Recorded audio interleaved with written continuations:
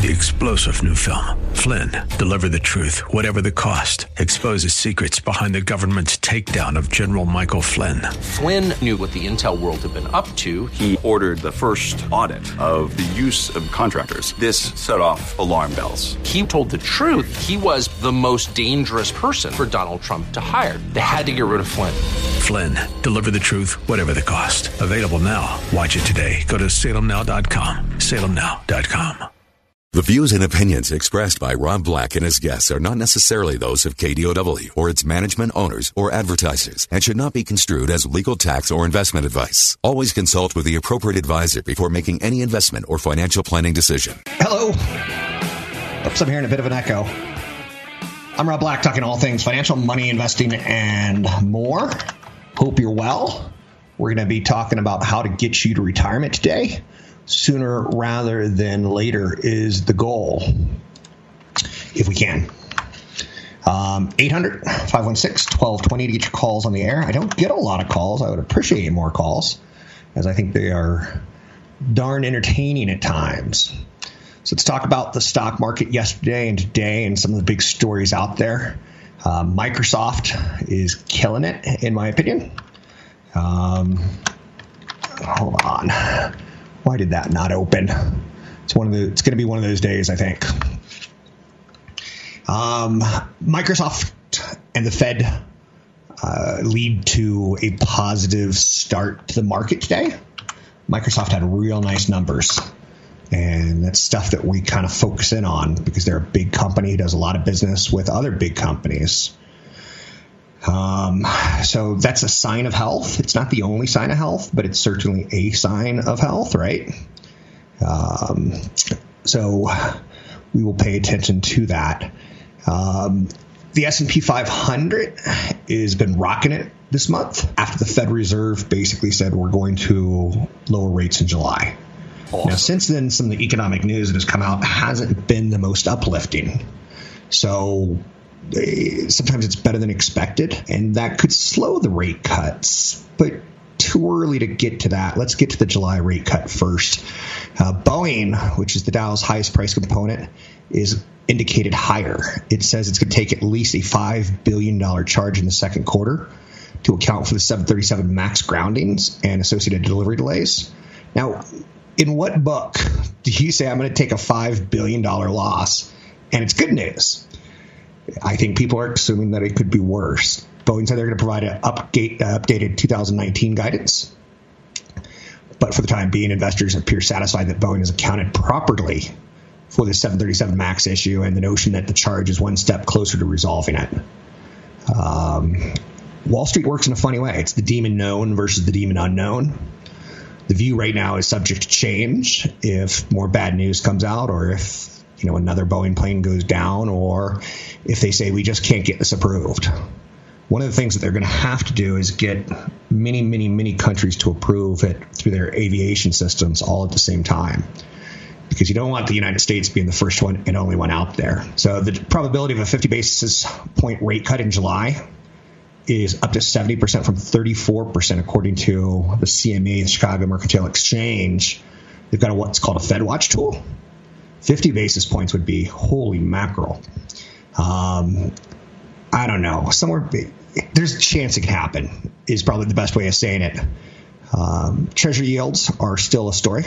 The 2-year Treasury note is at 1.81%. So that's the basics of it today. Strong number from Microsoft. It's the largest company by capitalization in the world. Delivered an impressive fiscal fourth quarter earnings report. Man, tell you, the difference between Satya Nadella and Steve Ballmer, huge. I'm seeing all three indices in the up. I could probably say four if I wanted to. I could say the S&P 500, the Dow Jones Industrial Average 30, the NASDAQ, and the Russell. I'm not sure why I do three instead of saying all four. Russell's smaller companies, but that's a play as well. One thing that's going to be coming up, and part of my job is to warn you a little bit, is debt ceiling. You've heard the president's cabinet come out and say, government's running out of money and we're going to need to do something about it sooner rather than later. And it's running out of money faster. And House Speaker Nancy Pelosi is rejecting the White House most recent debt ceiling proposal. The administration's 2-year budget cap agreement asked the Democrats to find $150 billion in spending cuts from a list of $574 billion in saving opportunities. So there's going to be a fight. Treasury Secretary Steve Mnuchin said the market should not be concerned about getting a deal passed. They always get a deal passed. Sometimes it takes longer than it should, but they always get a deal passed, right?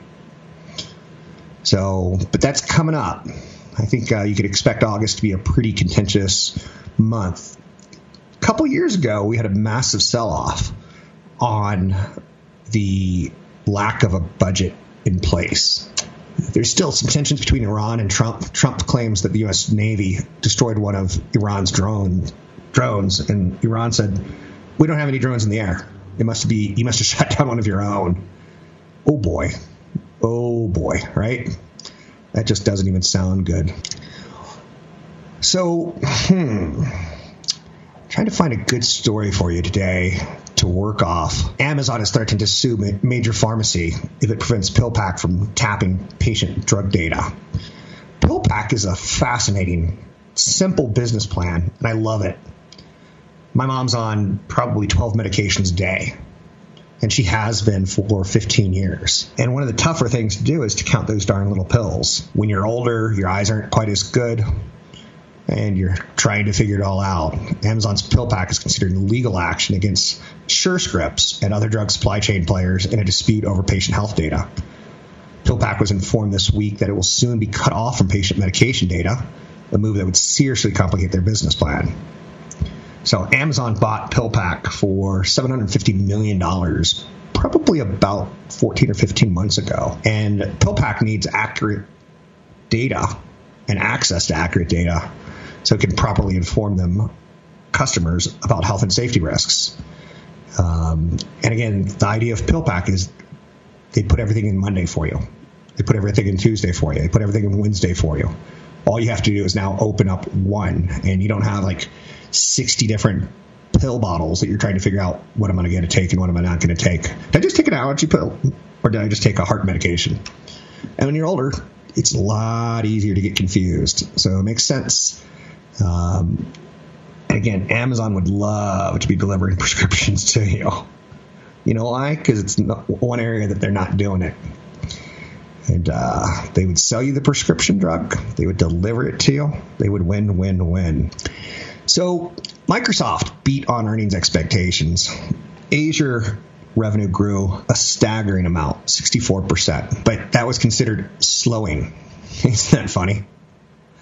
So the stock's up 2%. I own shares of Microsoft. And what's interesting about it, it's one of those companies that they used to have a Charles Schwab account 25 years ago, and I bought Microsoft. It was a different company then, and I forgot about the account. I kind of lost it.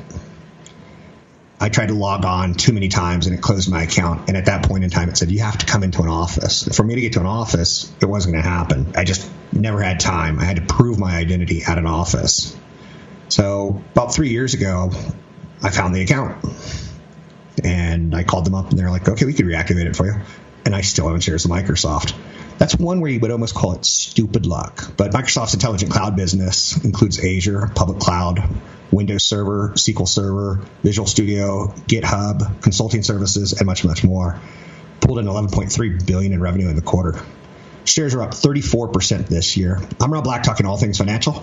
New Focus Financial has a new website. I'd love some feedback on it. You can head to it and go to newfocusfinancial.com. It's newfocusfinancial.com. Catch Rob Black and Rob Black and Your Money live on the Bay Area airwaves, weekday mornings from 7 to 9 on AM 1220 KDOW and streaming live on the KDOW radio app or KDOW.biz. I'm a big fan. Do you remember that TV campaign for the NFL? I'm a big fan. And it was usually Caucasians who weighed 300 plus pounds. That was a little too simple, huh? Yes, I'm big into advertising. I want to advertise something kind of cool. Next week, we're deeper into earnings week. And it's expected that some guys are big fans of the NFL. I'm a big fan of dividends. I'm a big fan of Oreos as well. Let's see if I can marry the two somehow. Wells Fargo and Bank of America have signaled that they're going to increase their dividend. The Federal Reserve basically does a capital plan, and they make sure it's kind of a stress test that the banks have enough money, that there's not going to be a run on the banks. Back in 2008, when there was a financial crisis, Bear Stearns and Lehman Brothers and others, they were a little over too leveraged. They didn't have enough cash to satisfy a bad market and instant demands for people's cash back. So we put it into a place where, okay, you're going to take some time off, guys. You're not going to give dividends anymore. You're going to build up your financial statements so they're like fortresses. Wells Fargo and Bank of America have signaled their increases as both firms received approval. So next week, when they report earnings, we're going to learn how much they're going to give back to us. I think Bank of America is going to be a big one. Wells Fargo said in June that it expects to boost its third quarter dividend by 13% to 51 cents a share from 45 cents. It yields 3.9%. So let me put it in simple terms for new listeners to the show. If you have $100 in Wells Fargo, 4 times a year, it's going to pay you roughly 1%. I'm rounding 3.9 up to 4% for example purposes only. So you're going to make $4 by the end of the year. Not too shabby. JP Morgan Chase at 3.1%, Citigroup's at 2.5%, Bank of America's at 2%. So now there's other companies who are increasing dividends, and it comes with the Oreo cookie. Mondelez used to be known as Kraft, and they bought a lot of companies, and they wanted to change their name for goodwill and other marketing purposes. Mondelez forecasts about a 15% quarterly dividend increase. Wall Street likes dividend increases. It's a way of, in a bad market, you're getting your money. You're not getting a lot. Like I said, the banks are between 2 and 4%, but in a good economy, bad economy, you're doing okay. And that's kind of what that's all about. Dividends are an important part of long-term returns on Wall Street. It may not sound like a lot, but when you get 8% plus 2%, 8% return in the market and 2% in dividends, that's how you get to that 10% number. Stocks that are expected to have a big second half. We're done with the first half of the year. We're reporting earnings for the second quarter, so the last part of the first half. There's some companies that have had a pretty good run already, and they look poised to have a better run. And those include companies like Snap. Snap was left for dead, and a lot of executives fled the company. They still haven't reported anything that's like stable, but they've stopped the bleeding, so to speak. Now, will they? So I guess I could say they stabilized. I'm having trouble finding words today. Where do they go from here? Planet Fitness also looks like it could have a good second half. Restoration Hardware all looks good. Again, I own none of those, just for the record. But those are stocks that they've kind of done well at the start of the year. So Lululemon has a lot of momentum on execution, on product, on earnings. Ticker symbol Lulu. Twitter, they had problems 2 to 3 years ago, but they seem to stabilize and start growth. Crocs makes these cheap plasticky shoes, which are kind of beloved by children, which I don't understand. My kids miss that whole phase. Chipotle, wow, there's a drama. They tested a lot of new recipes, and they never used them. Instead, they improved their app, they improved their reward system, they improved the delivery, they improved efficiencies on what they currently were serving. It was a company that could have got in trouble with Mexican avocados. So these are companies that have done pretty well. Planet Fitness, Snap, Lululemon, Chipotle. I'm looking at a list of momentum stocks at this point in time. Momentum is great as long as you stay in while the momentum's there. It is very, very painful if you stay in a little bit too long. So Restoration Hardware, it's a store that I don't like shopping in. I find their stuff kind of like shabby chic. It's not my kind of stuff. But a lot of people are shorting it, and because of that, they have to buy shares at some point in time. Typically, you buy low and sell high. In their case, they've sold high, and now they have to buy back at some point in time. So if you have too many shorts, you're setting yourself up for a short squeeze. And when shorts do start to cover, it could pop higher. It's kind of an interesting way of looking at it, right? Now, Restoration Hardware, ticker symbol RH, is also combating the shorts by buying back shares. So their share count is falling by about 20 to 30%. And when companies repurchase their shares faster than they issue new ones, per share earnings can rise quickly. That's something that Apple has done pretty well. They have that cash and they can buy back their shares. So it looks like they're growing earnings every year, even though they're not. They're just cutting their share count. That's not quite right, but that's good enough for now. Planet Fitness is a workout gym place, right? And it's got a franchise business model. So that keeps the company, the mother company, very, very little, their operations have very little capital, which makes its margins almost recession-proof. But they've got a national presence, and because they have a national presence and they got the franchise business model, they've got scale advantages versus local gyms. If you want to get ripped and build your muscles, it's going to cost you to open a gym and to get all that equipment like a Peloton and all the bikes and such. But if you're big and national, you got 500 of them, let's make a deal. So it's $10 a month to become a member, and there's ways to upgrade that membership. I think $30 gets you into any club in the nation. $10 gets you into a local club that you want to use. Another big story in the second half of the year is going to be Snap. Fixing its Android app and introducing new features like a gender swap filter has resulted in a surge in traffic. Now, again, the Russian Face app, I'm surprised people use apps that are free, because if you're using an app that's free, they're going to monetize you somehow. And when you take your picture and you have someone upload it, how do you get into your Apple phone these days? Your face. It's just stunning to me that people are willing to quickly part with their images. But Snap has done a real nice job of surviving Facebook. And Facebook right now is in the crosshairs of the United States government. And because they're in the crosshairs of the United States government and world governments, Snap can get away with things that they used to not be able to get away. They've monetized better. They've got growth in daily active users in the first half. It could be a play. Now, everything I just talked about, I want you to consult a broker advisor for taking action on any stocks mentioned, because they're not appropriate for everyone. And I don't own most of those names. In fact, I don't think I own any of them except for one of the dividend stocks, the Wells Fargo. I'm Rob Black, talking all things financial, money, investing, and more. Find me online at robblackshow.com. Want the podcast with music? Find the link to the other version of the podcast by going to Rob Black's Twitter. His handle is @RobBlackShow. Listen to Rob Black and Your Money weekday mornings, 7 to 9 on AM 1220 KDOW. I'm Rob Black, talking all things financial, money, investing, and more. President Donald Trump jumped into the debate over the New York Fed President John Williams' speech on Thursday. And I don't know, I've been in the financial world 25 years, maybe 23. And as long as I've been in this world, presidents in the Fed, there's, for lack of a better word, a Chinese wall between them. What's a better word than Chinese wall? And is Chinese wall racist now? I don't even know. But presidents aren't supposed to comment on the Fed. They're not supposed to use the government. And let me give you an example. They're not supposed to use the government for their own advantage. Typically during the election year, so next year, the Fed makes all their moves, and they're done typically by June or July, because they don't want to cut interest rates or raise interest rates and cause the market to overreact right before a president's about to be elected. A lot of us vote with our pocketbook.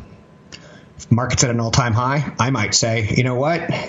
He says some crazy things, but market seems to like him, and I'm closer to retirement than ever before. I'm sticking with this. Because Bernie Sanders may say, let's raid everyone's 401k account and give it to students. And that's as simple as it can be sometimes, right? So we vote with our pocketbook. President Trump weighed in on a simmering debate over at the Federal Reserve, saying Friday today that the central bank needs to end its crazy tightening moves. Basically, a series of tweets. Tweet. The president addressed an unusual controversy. Market participants initially took John Williams, not the composer, but the Fed president, his remarks as indicative that the central bank was prepared to cut rates aggressively by perhaps a 0.5 percentage point. Trump said he liked Williams' first statement much better than his second. His second statement was, but a Fed spokesperson soon walked back on the comments, causing confusion over where the policy is headed.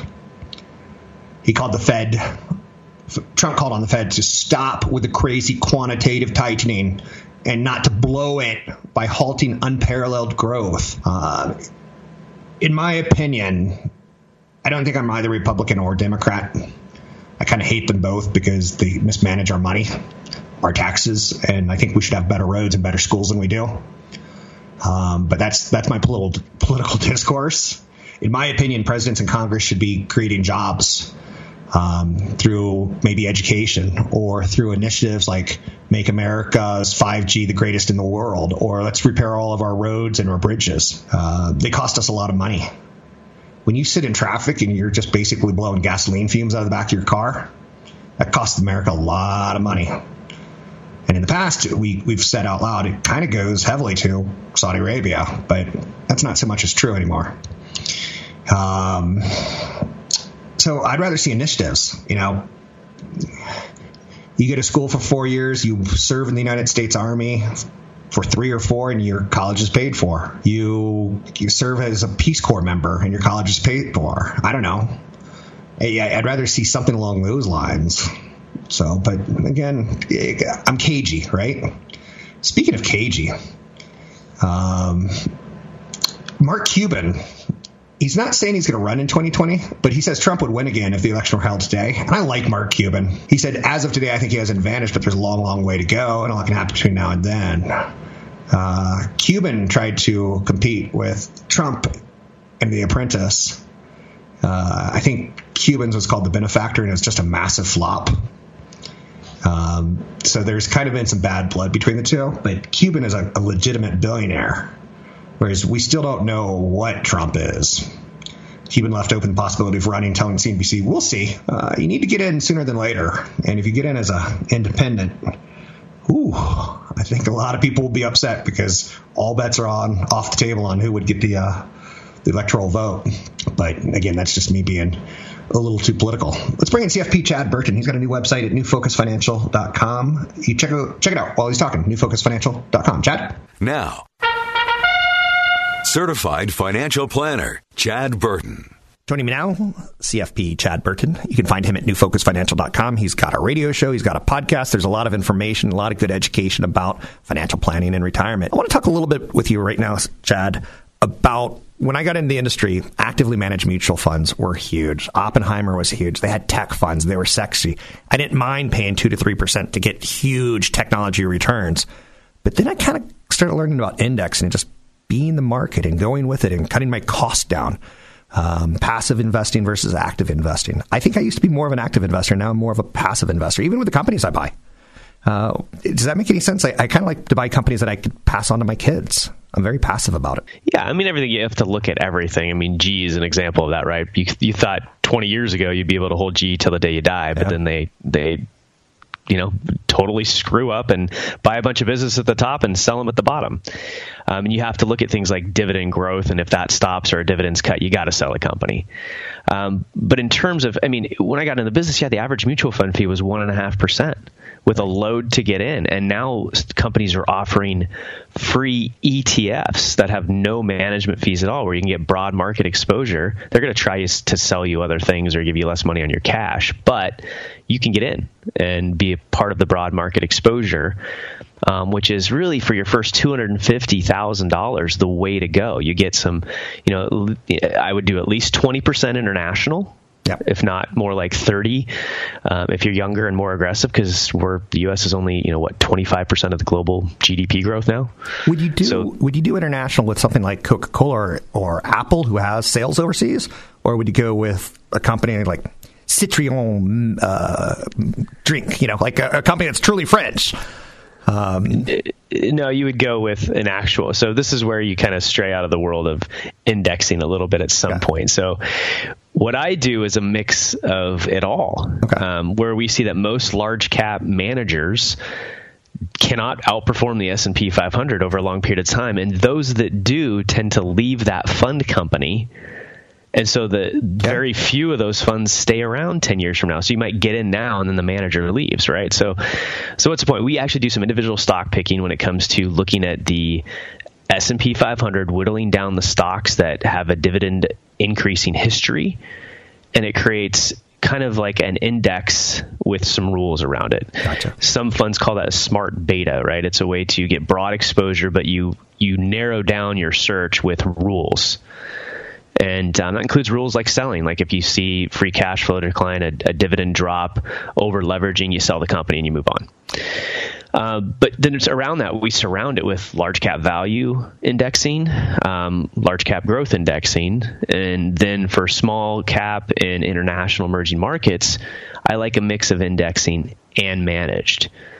And I mean, if you've seen some of the things go on in the Russell 2000, you'll know what I'm talking about, why you might want to have some managed and some rules behind the stocks that you're picking in the small cap world. I like that. And I think I've made mistakes being an active investor, so I've learned to probably be more passive in my approach, because when you're active, you're like, ooh, Under Armour just fell. Maybe I'll buy that. And when they have a problem, it tends to be more than one problem. But I'm digressing. You know what? It's kind of funny. We were just talking about mutual funds.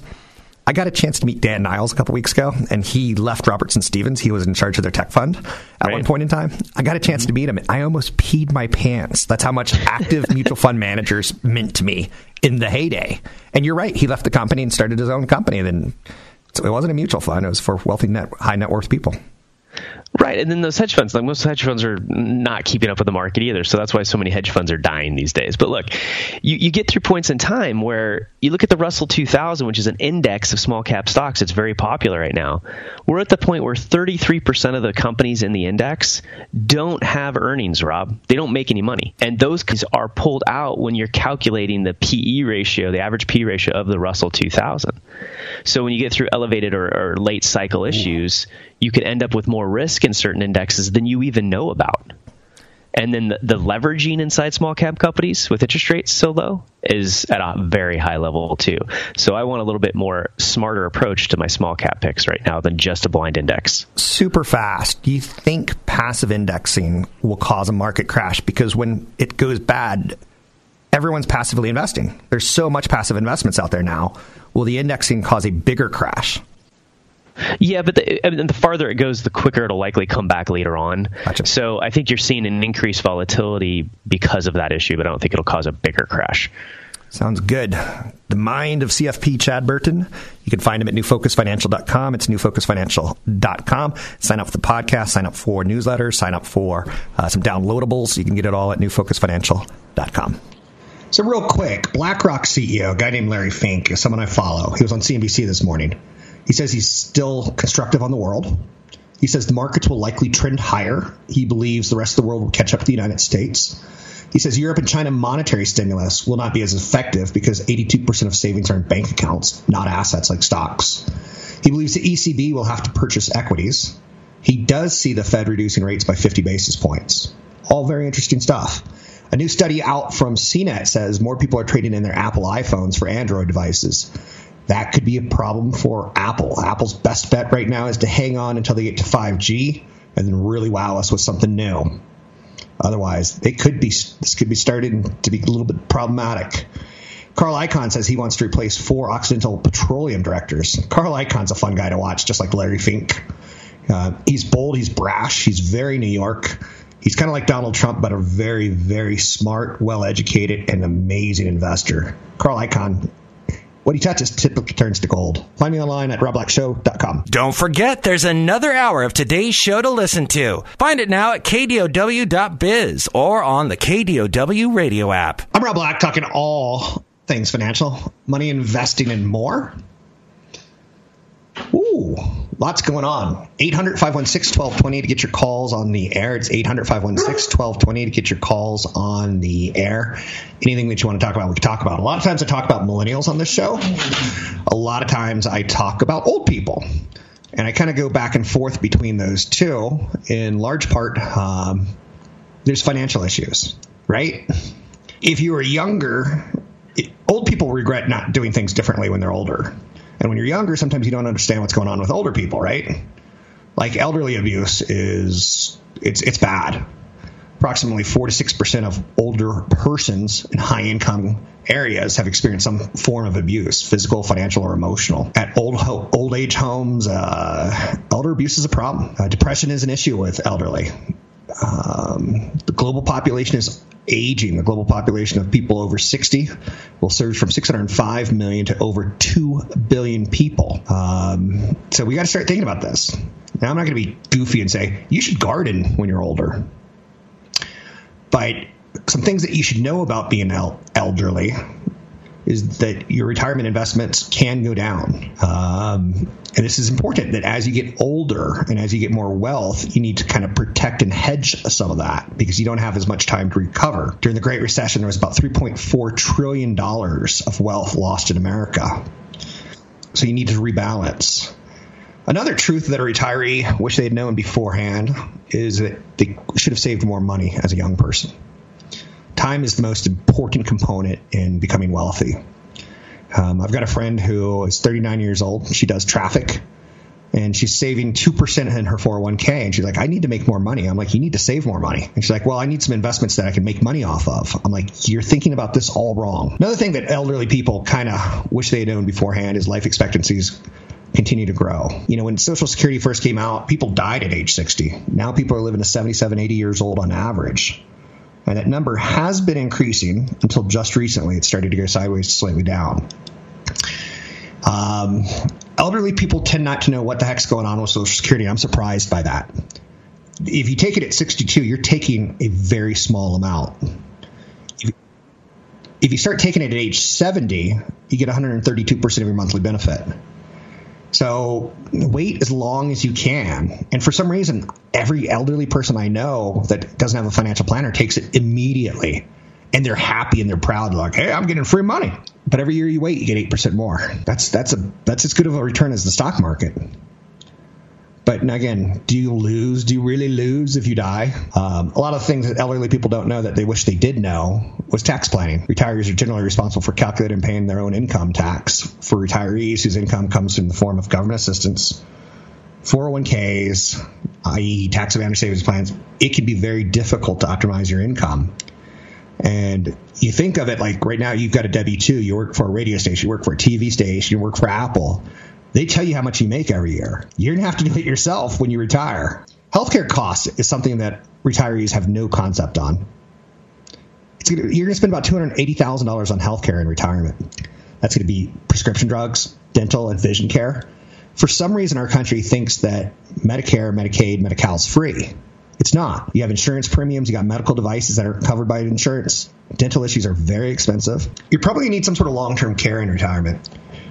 We all know this story, right? How many people do we know that have a relative or a neighbor who they're aging and he's 78, she's 80, and she's in a wheelchair and has to be moved to a home because he can no longer help her? I'm not sure why we played that clip when we're talking about long-term care. Long-term care is more about having someone help you change your urine and change your feces and give you drugs.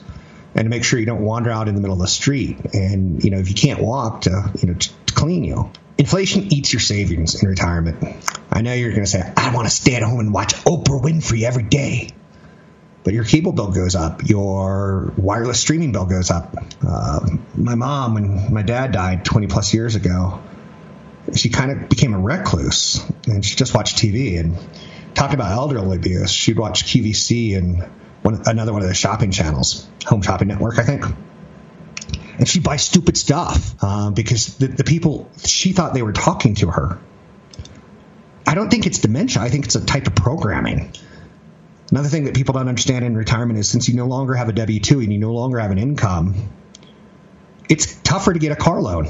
It's tougher to get a home loan. It's tougher to get money for an education for your kids because you don't have a way of paying it back. So you need to settle most of your financial situations before you turn 60, or at least have a big enough nest egg to take care of yourself after that.